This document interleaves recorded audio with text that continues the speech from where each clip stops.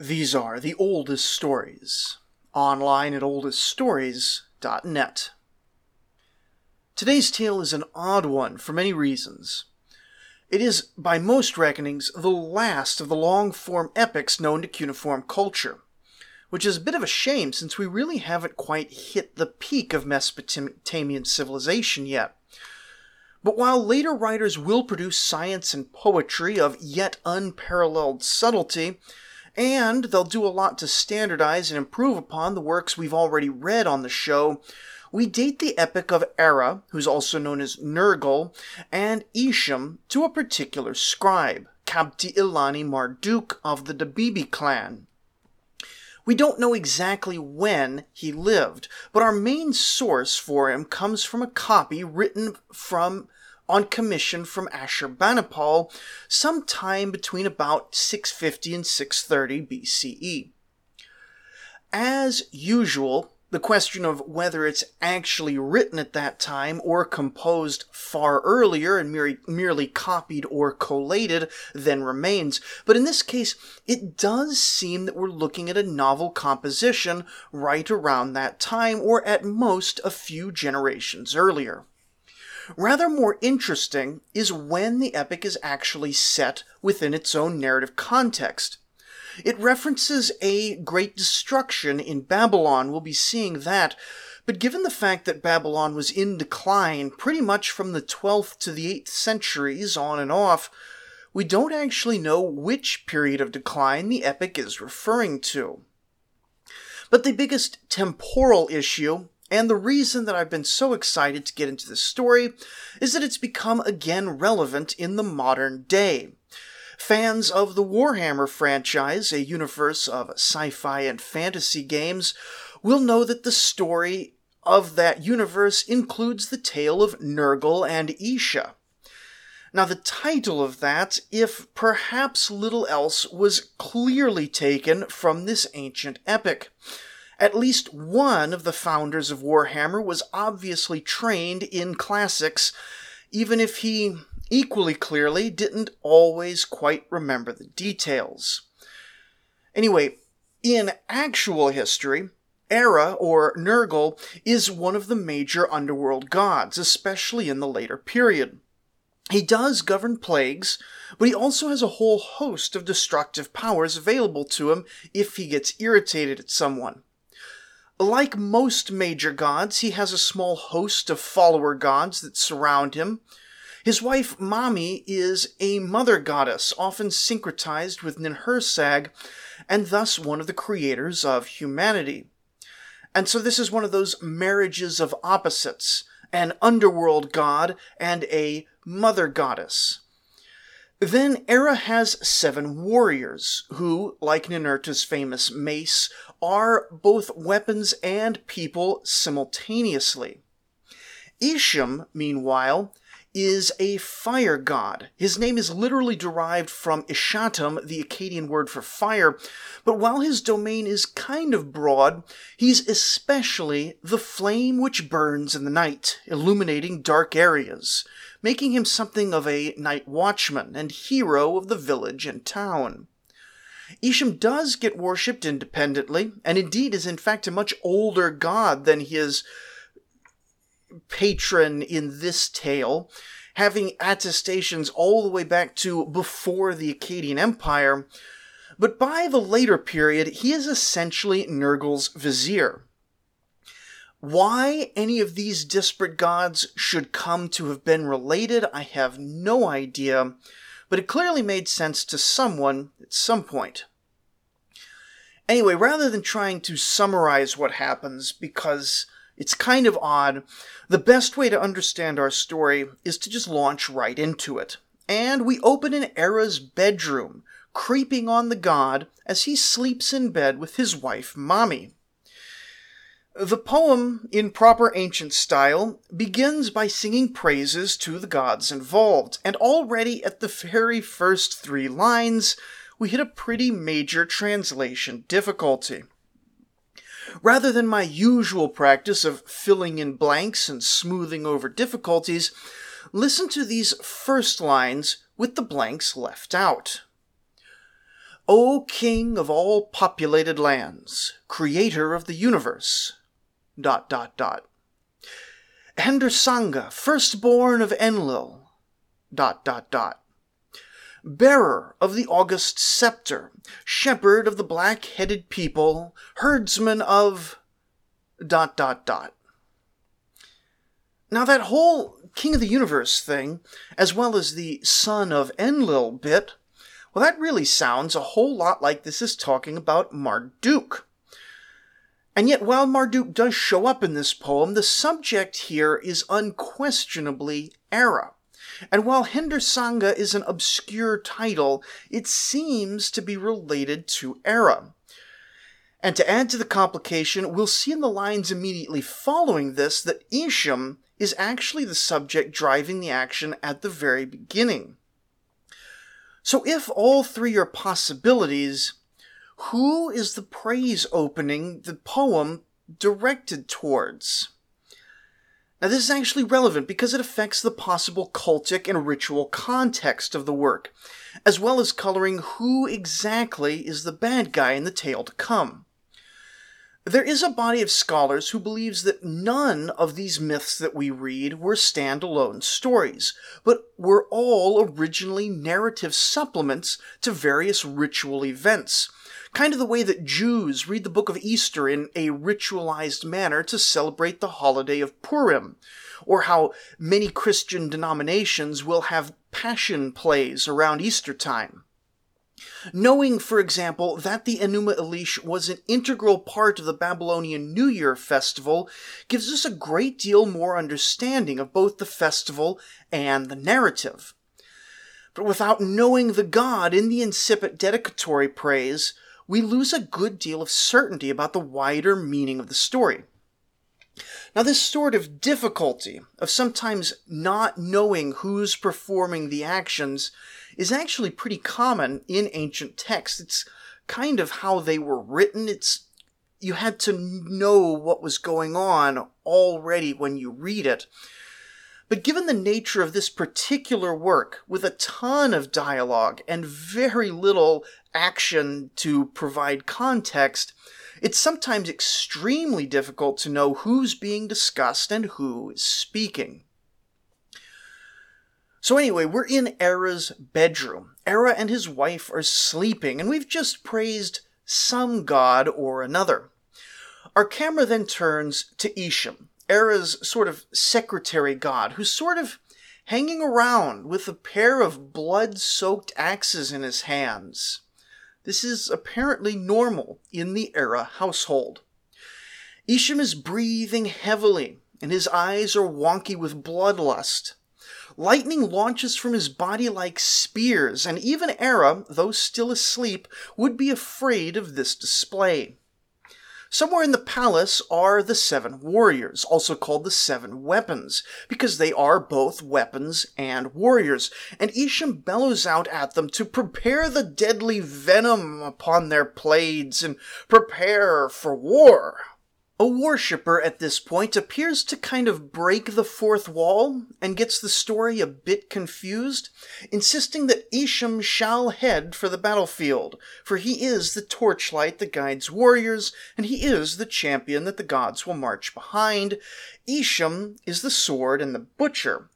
Again, that part's really confused because a lot of these are actually Erra's titles and Erra's responsibilities. But again, maybe this was written as a praise poem to Ishum specifically in an Ishum-focused ritual. It's not clear at all. Anyway, we then return to the narrative and start to get a little bit clearer. Ishum is still screaming, "Wake up, Erra! Destroy the whole country with me! It's gonna fill your heart with joy as we devastate everything." And as Ishum is screaming like a madman, he's covered, like physically covered, in power and slaughter. Erra's just laying in his bed, and he's so tired.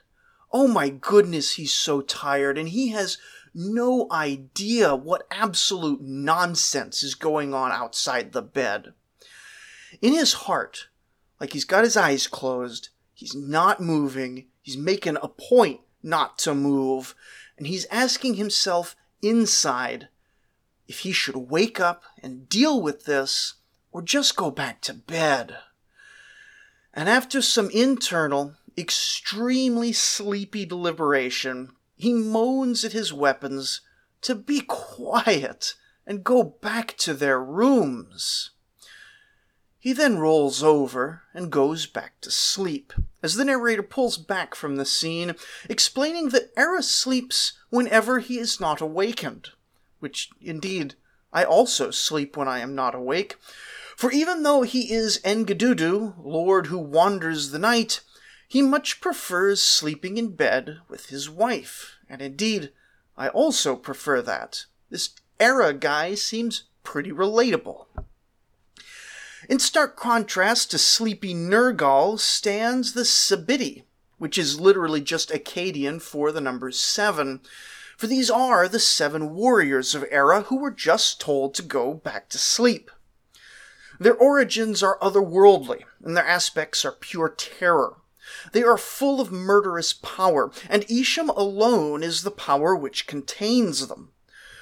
One day, An up in his heavens sent down a shooting star onto the earth, and from that smoking crater was born 7 godlings, each of which stood at attention before their father An and received their powers and destinies. This, if you can't tell, is something of a flashback while Erra continues to sleep. The first of the Sabiti was given the power to cause scattering terror and to lead the band of 7. The second could shoot divine flames. The third caused paralyzing terror that causes enemies to collapse. The fourth could crush mountains with his arms.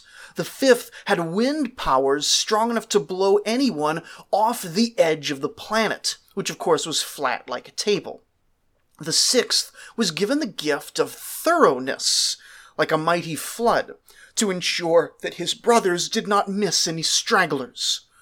The power and destiny of the 7th was simply slay whatever lives. These 7 were given by An to Erra, so that whenever humans got too irritating or noisy, or just, whenever Erra felt like it, they could all get together and massacre people and animals until all that was left was the peace of the desert, the silence of death. It is these whom sleepy Erra is trying to shush, and they get only more outraged by his lack of enthusiasm. They shout at him to get up, get out of bed. He's acting like an old man, like a helpless baby, like a woman, or even worse, like a person who's never fought in any war. The battlefield is better than a feast, and the great man who avoids war will be scorned by the people. Sleeping in bed, or even ruling in a city, makes a man infinitely weaker than one who regularly goes out to maim and slaughter his neighbors. The 7 don't let up in their name-calling just at this, though, and in fact, this speech is one of the most remarkable pro-war, pro-violent speeches I've ever come across. And I don't know if any of you listening happen to be teachers in world literature classes or something like this. I would say, I'm going to put a link in the episode description to one translation of the Epic of Erra and Ishum. Find this speech. It really is, I think, something remarkable in all of world history. I am, for the sake of time and not being super repetitive, going to mostly summarize it for you.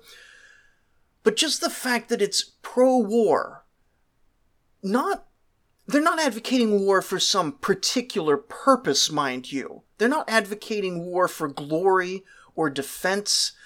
These 7 are pro-war for the sake of war, and the argument put into their mouths appears on its surface to be a genuine, good-faith attempt to promote war as an activity which should be engaged in for its own sake, even without external reasons.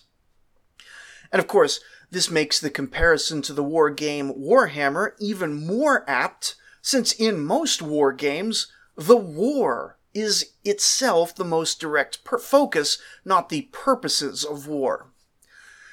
Now, this is odd for us, because in modern times, we do have pro-war commentators on TV, in the news, in politics, whatever, but none of these pro-war commentators that we have nowadays are, I think, universally pro-war, or at least if they are, they don't articulate a universally pro-war message. Rather, our pro-war people endorse war as a means to some sort of end, like national glory, or spreading an ideology, or increasing national wealth through territory acquisition. The Seven, however, you see, they let us know that bread tastes better when you eat it in a war camp. The finest beer is not as satisfying as water in a warrior's wineskin. Beds in the finest palace don't give as good a night's sleep as sleeping by the road while on campaign. What is good in life is to scream out a battle cry and bang weapons together in a cry that will terrify everyone, from the high and low gods in heaven to the kings and peasants of the earth. Erra's power and war noise is so powerful that it'll cause kings to submit and offer tribute, while lesser men will simply die. The strongest of men weaken before him, and the mountains crumble. The toughest reeds, the thickest trees, the mightiest ocean waves are all uprooted. Men will cower, and beasts will tremble, returning to the clay from which they're made. And when the world sees this display of power, all will praise the warrior's valor. All these things are intrinsically good, and reflect the profound moral virtue of the man who terrifies and dominates the world around him. The Seven then pause to apologize to their master for suggesting, even briefly, that he lacks moral fiber for staying in bed rather than pursuing slaughter. But it is sort of a sorry not sorry kind of situation, as not only is war an intrinsic lust of all real men, and by extension all glorious gods, but it's also a necessary duty of both Erra and the warrior in general for the maintenance of the universal order. The gods, you see, need occasional rounds of slaughter to keep the world from growing too noisy. Similarly, the animals must be culled to prevent the fields from being overrun, and there's a good chance that they mean the beasts of the field at least partly in a metaphorical sense, with humans being included therein. The shepherd, too, needs his enemies slaughtered to secure the peace of the flocks. But worst of all, war is a metaphysical necessity. Definitely so for Erra, the underworld god, and his 7 divine warriors, but also implicitly for the mortal warrior as well. Weapons will rust, bows will grow stiff and brittle, and the warrior himself falls out of practice. Our blades, say the 7, are corroded for want of a slaughter. Now, through this speech, Erra has been slowly waking up, and as it concludes, the underworld god is now fully awake. There is some narrative confusion between here and the beginning, as now Erra is awake, but the fire god Ishum is now apparently supporting passivity. Now, this could be an issue with damaged tablets or with transmission issues, or it could go back to the questions at the beginning of our story. But either way, we're just going to roll with it. Erra is now enthusiastic about violence, and he orders the 7 into formation. They're going to march out on campaign. No specific destination is mentioned. The campaign seems to be that they're just going to go forward and slaughter whatever they come across. And this, of course, is the plot for a great many video games, proving yet again that it isn't video games that make men violent, but men who make their video games to be violent in service to their natural desires. Even modern soldiers, who so often despise war, frequently play Call of Duty. Ishum, however, speaks up at this point. He says that, hey, did you know, here's a fun fact, indiscriminate, purposeless slaughter is, maybe not super nice, and it's kind of inconvenient for the people being slaughtered? To which Erra provides the rational counterpoint, shut up. Besides which, Erra continues, I, Nurgle, am the most awesome of all the gods. I am a lion, a battle standard, a king. I am divine fury, a rampaging wildfire, the mighty champion. I am bow and axe and hunting trap. I travel freely over all the lands, from one edge of the earth to the other, in the skies, in the fields, and in the steppes. And yet, despite that, the humans of the earth haven't given me quite as much respect as I think that I'm owed. And everyone knows that respect must be earned, not given.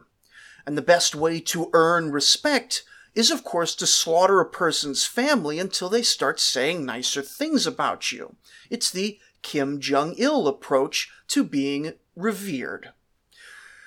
And what's more, either Marduk, the king of the universe, has failed in his duties, or I, Nurgle, have failed in my duties to Marduk.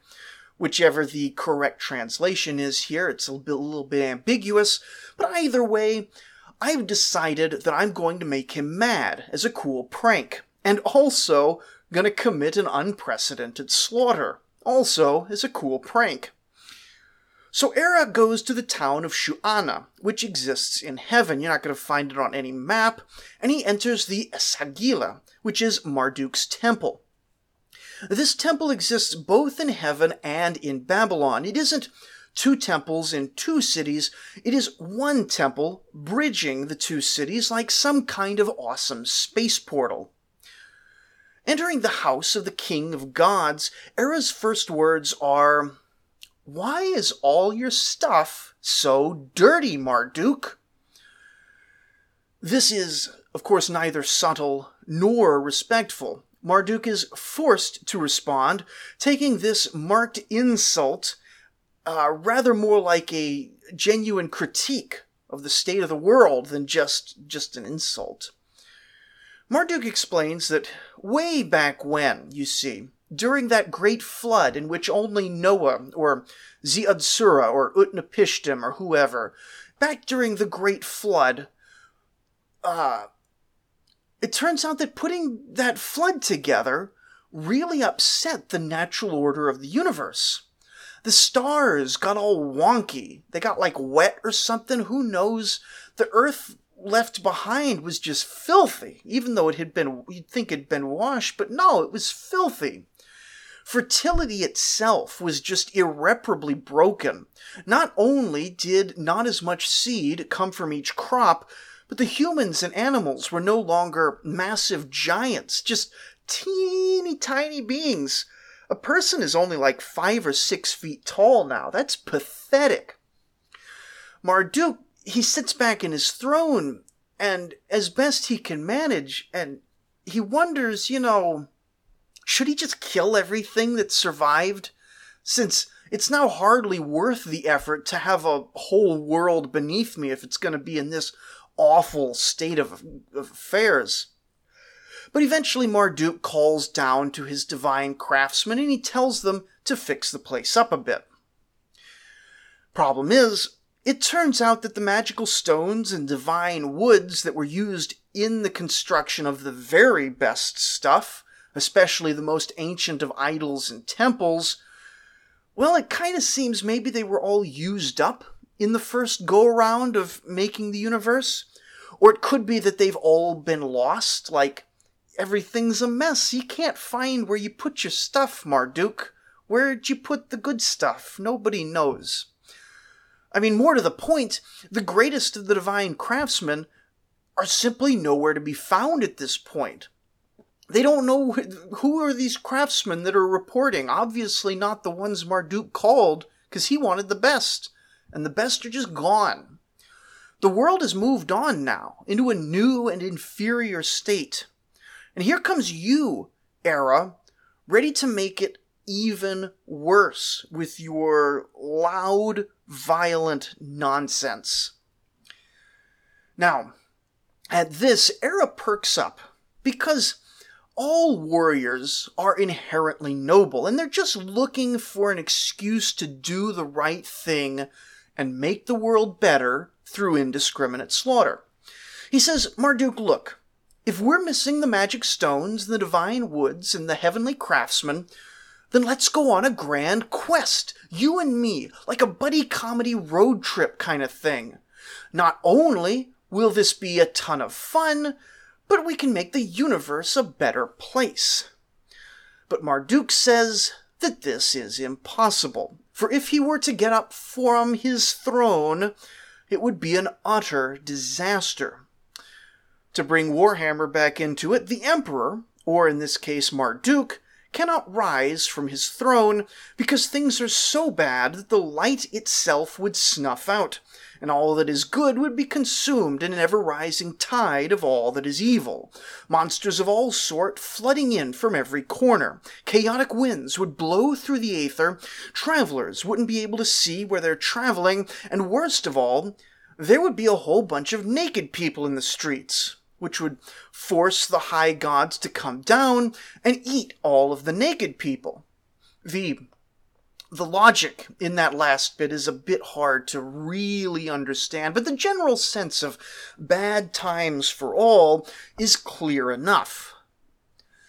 The subtext to all this hubbub about Marduk needing to sit on his throne, but also needing some special materials and craftsmen, is believed to be the earthly reality that the actual earthly temple of Marduk needed renovating, and the cult image itself needed to be either refurbished or replaced. But because this story is set during the Bronze Age collapse, or perhaps in the hard centuries afterwards, the rare materials used in the original statue are no longer available, because, of course, the international trade networks that bring exotic materials from distant places have fallen apart. But up in heaven, Erra says that tired old Marduk can just lay down in his inner sanctum and leave the entire world order to him, Nergal, god of destruction. Erra's plan seems to be to just turn his tremendous destructive potential solely against the supernatural agents of destruction.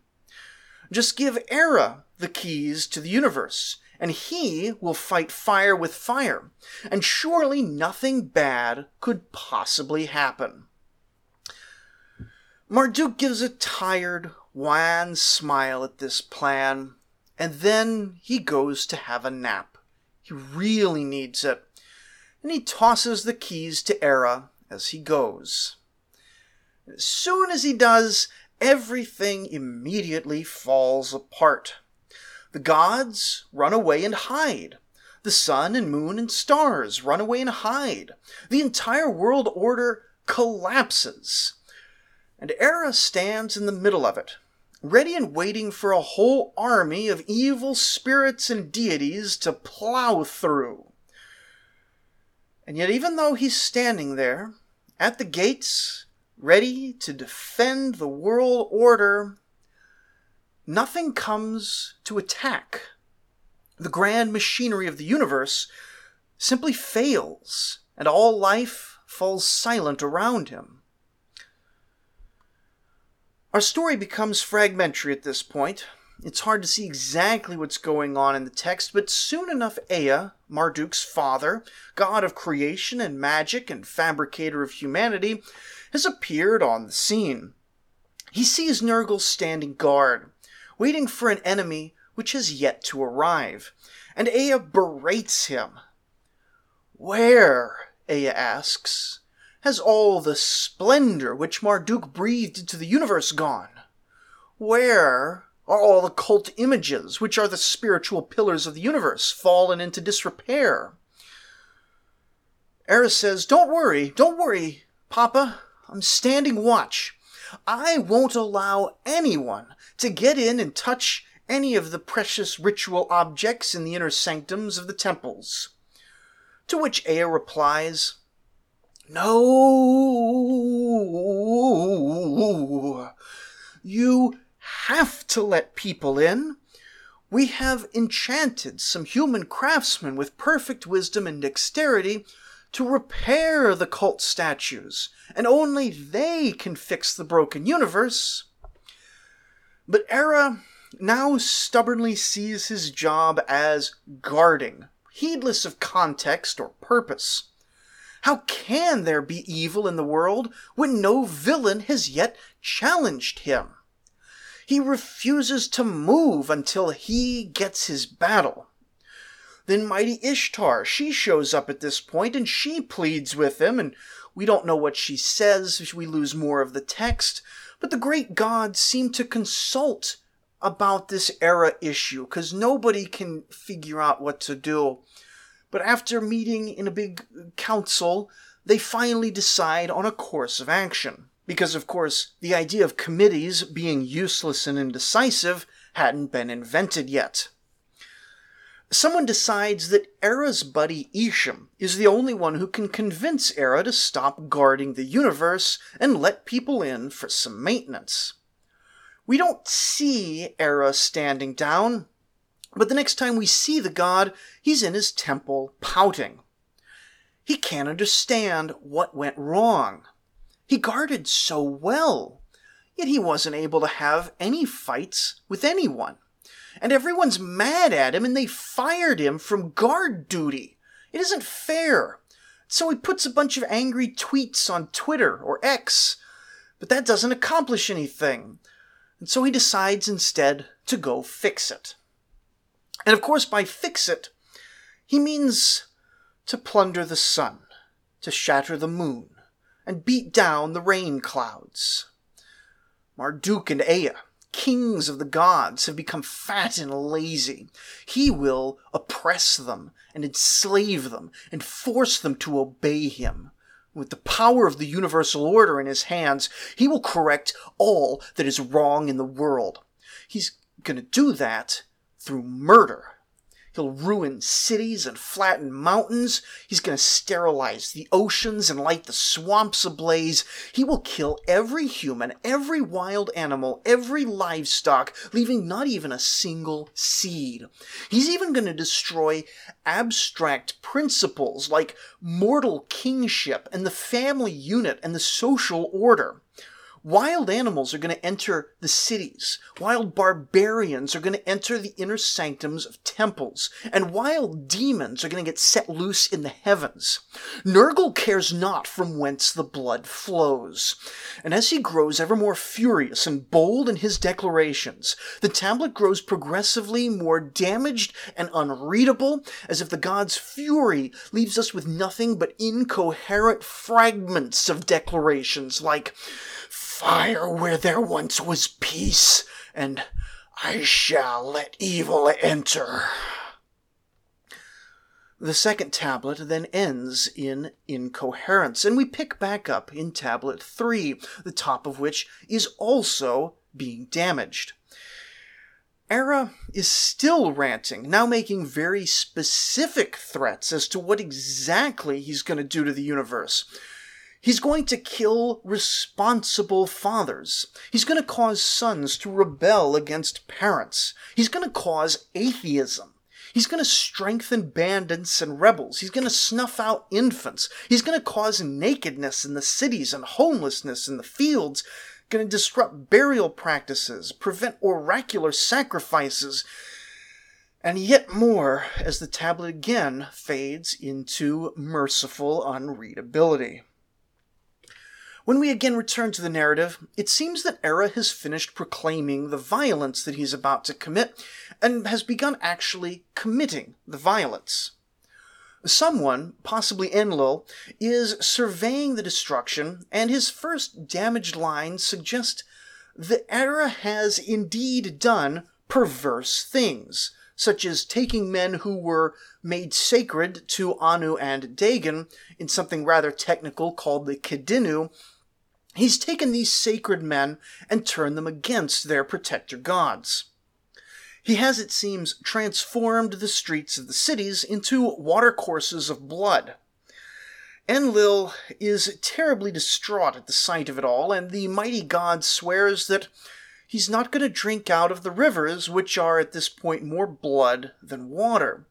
Which, seems like pragmatism to me. I wouldn't want to drink out of one of those rivers, but Enlil makes a big deal out of it. Nergal, though, he replies to everyone saying, hey, maybe stop slaughtering everyone for no reason, by calling out to his 7 warriors to come join him in the slaughter. Apparently it was just him up to this point.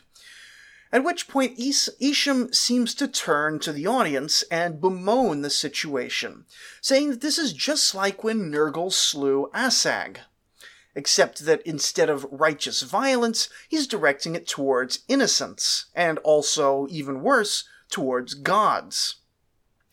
Those who remember back to episode 13, or who've purchased my first book, History and Myth from Sumer and Akkad, available on Amazon in Kindle, hardcover, or paperback format, might remember that back then it was Ninurta who slew the Asag demon, but at this point Nergal seems to have syncretized the mighty warrior function of Ninurta.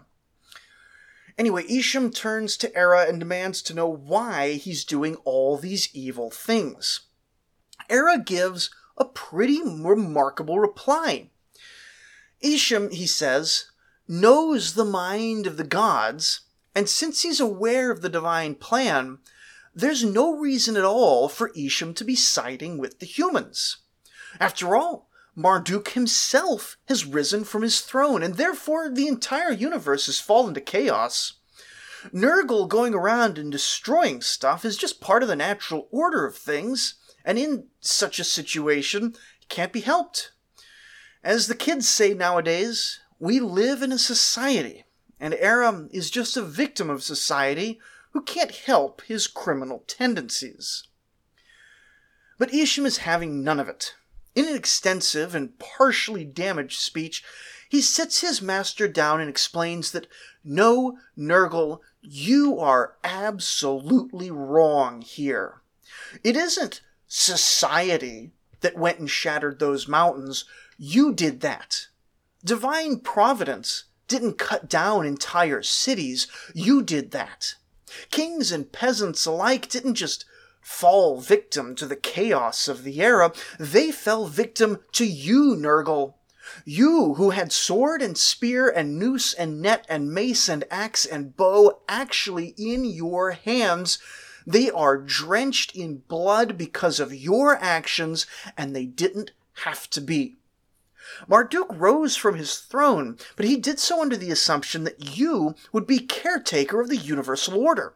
You control the temples. You control the heavens. You control the earth. You got the keys right there on your belt. The gods are following your command. The people are your subjects. The animals are under your control. You are in charge here, and you are the cause of this destruction. And yet you sit here acting like you're the victim because you did a bad job as Marduk's throne guardian. Talk about tough love.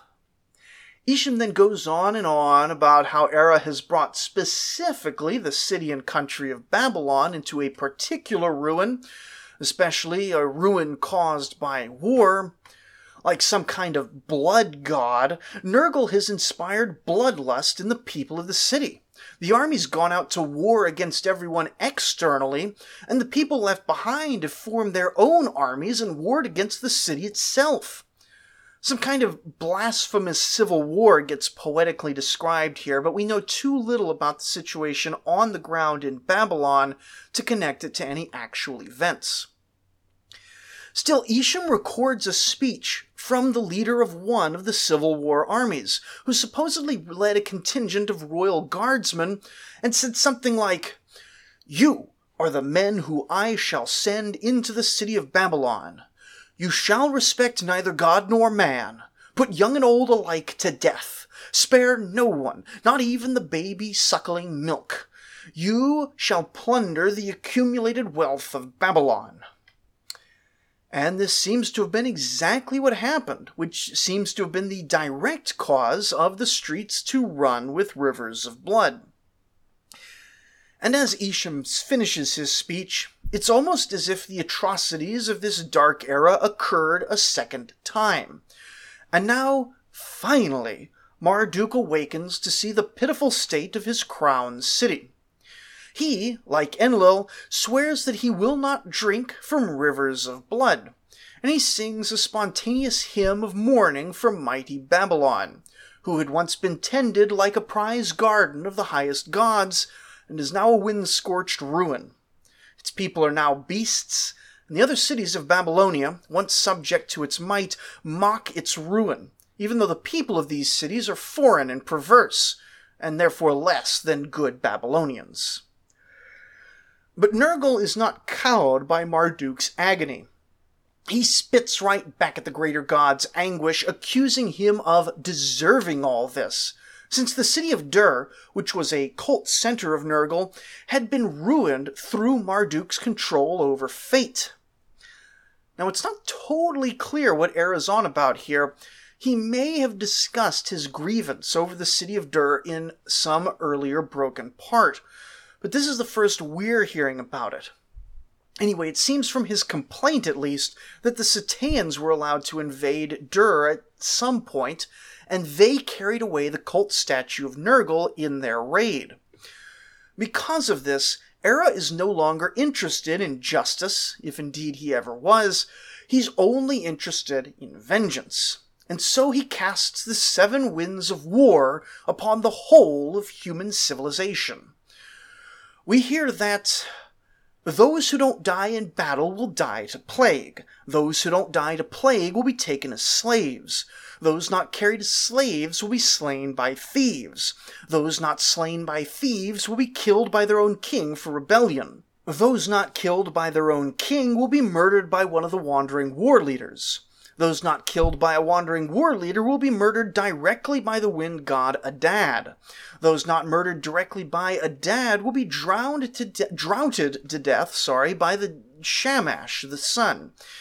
Anyone out in the land will be infected by wind demons. Anyone in their own home will be assassinated by sneaking demons.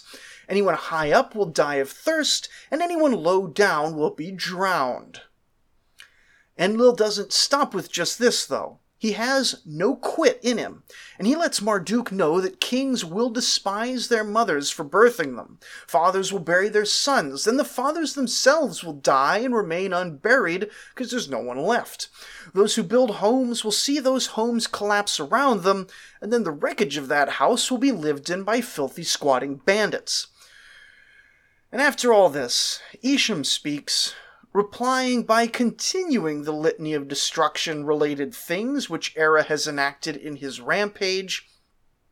But at the end of all this destruction, says Ishum, Erra is still unsatisfied, and he's still worried that the other gods hold him in contempt. So listen, he says. I'm Ishum, your dear friend. I can see that you unquestioningly have the power to strike down the mighty or the weak. You can kill the high and the low, destroy the most sacred temple or the most powerful fortress. You can smash ships, you can kill infants, you can clog up canals, you can shake the earth, cause shooting stars, rip up trees, and even undermine the walls of the highest gods' dwellings. And at this, upon finally having someone to acknowledge his unrivaled martial power verbally, directly, humbly, submissively to him, Erra is finally satisfied and pleased. And so he gives a great smile. He pauses briefly in his genocidal campaign, and he calls out to all the foreign nations of Mesopotamia. Now, the list of all the nations is interesting. Sealand, Subartu, Assyria, Elamites, Kassites, Sateans, Gutians, and Lilybaeans. There is some anachronism here. The Gutians are long gone, replaced by other mountain peoples, but still remembered as the despoilers of the mighty Akkadian Empire. On the other hand, the Kassites are listed as foreigners, despite having been the ruling dynasty of Babylon for centuries. Just an interesting note there. And the list is shorter than we might have imagined. I, at least, tend to assume that there are innumerable minor states around all the ones that we hear about. But given the geopolitical situation in Mesopotamia, there isn't actually much room to exist for long outside any strong empires at this point. And since the barbarian names are probably broad brush appellations covering a variety of uncivilized groups, it may be that this is actually a good listing of all the foreign nations sometime around 800 BC or whenever it was written. Anyway, Erra casts all the war that he'd been imposing upon Babylon instead upon the foreign nations, inciting them to destroy each other instead. And in the rubble of their conflicts, Erra prophesies or commands the king of Babylon to come in and rebuild the Babylonian Empire on the backs of the destroyed nations. And now that Erra is satisfied and is given his great pronouncement, he calls upon Ishum and the Seven to go carry it out, while Erra settles back into his throne to rest. Thus closes the fourth tablet. And the fifth tablet opens with a bit of a time skip. Erra is being called to account for his destructiveness before the gods, but Nergal is having none of it. It is fine, he tells them, if he destroys a bunch of stuff from time to time. When he's angry, he causes devastation. This is just the way of the universe. And actually, just thinking about it starts getting him riled up again. But Ishum is immediately right by his side, assuring him that yes, Nergal, everyone knows that you're unrivaled in power, and you can relax in your throne knowing that you've successfully slaughtered your way to universal respect. And so Erra breathes out, relaxes back into his throne, and proclaims that his age of destruction is at an end. He gives permission for rebuilding to occur and for prosperity to resume on the condition that all men forever sing the praises of mighty Nergal and that Ishum continues to serve him for all time. Thus ends the tale, and the concluding lines offer praise to Nergal, who is Erra, unrivaled god of destruction. And then finally, we get an author's note, letting us know that this tale was composed by a fellow named Kabti Ilani Marduk of the Dabibi clan. But it wasn't, he says, an original composition. This, you see, is a true and holy text revealed to him prophetically in a dream. And what we've just read is the exact recording of the dream which our friend Kabti saw that night, without anything added or taken away. Of course, I've paraphrased a bunch, so I guess that doesn't really count, and maybe going to have Nergal's vengeance on me, so if the next episode never comes out, it's probably the vengeance of a Mesopotamian destruction god. Anyway, on the plus side, we're told that anyone who sings this poem will not die of pestilence, but will be protected all his days by the mighty Nergal. Nergal himself ends the poem with the words, "Let this poem stand forever. Let it endure till eternity." Which indeed it is, being spoken on a podcast some 3,000 years after its original composition, which is, I think we can all agree, far closer to eternity than most people get. And indeed, it seems like this tale was extremely popular in the Babylonian period, possibly for the seemingly prophetic claim there at the end. If our dating is correct, it was first written when Babylon was in fact at its low, devastated as if by the god Erra. But perhaps only decades later, or maybe a century or two, Babylon would rise again just as the poet predicted upon the ashes of its neighbors, verifying the prophetic character of the work. Not only are 36 copies of this tale known to archaeology, which in archaeology circles is quite a lot, dozens of amulets have also been recovered with sections of the story inscribed as if the words of the tale itself had protective power or religious significance. But we've just heard a lot about destruction in a poetic and religious sense.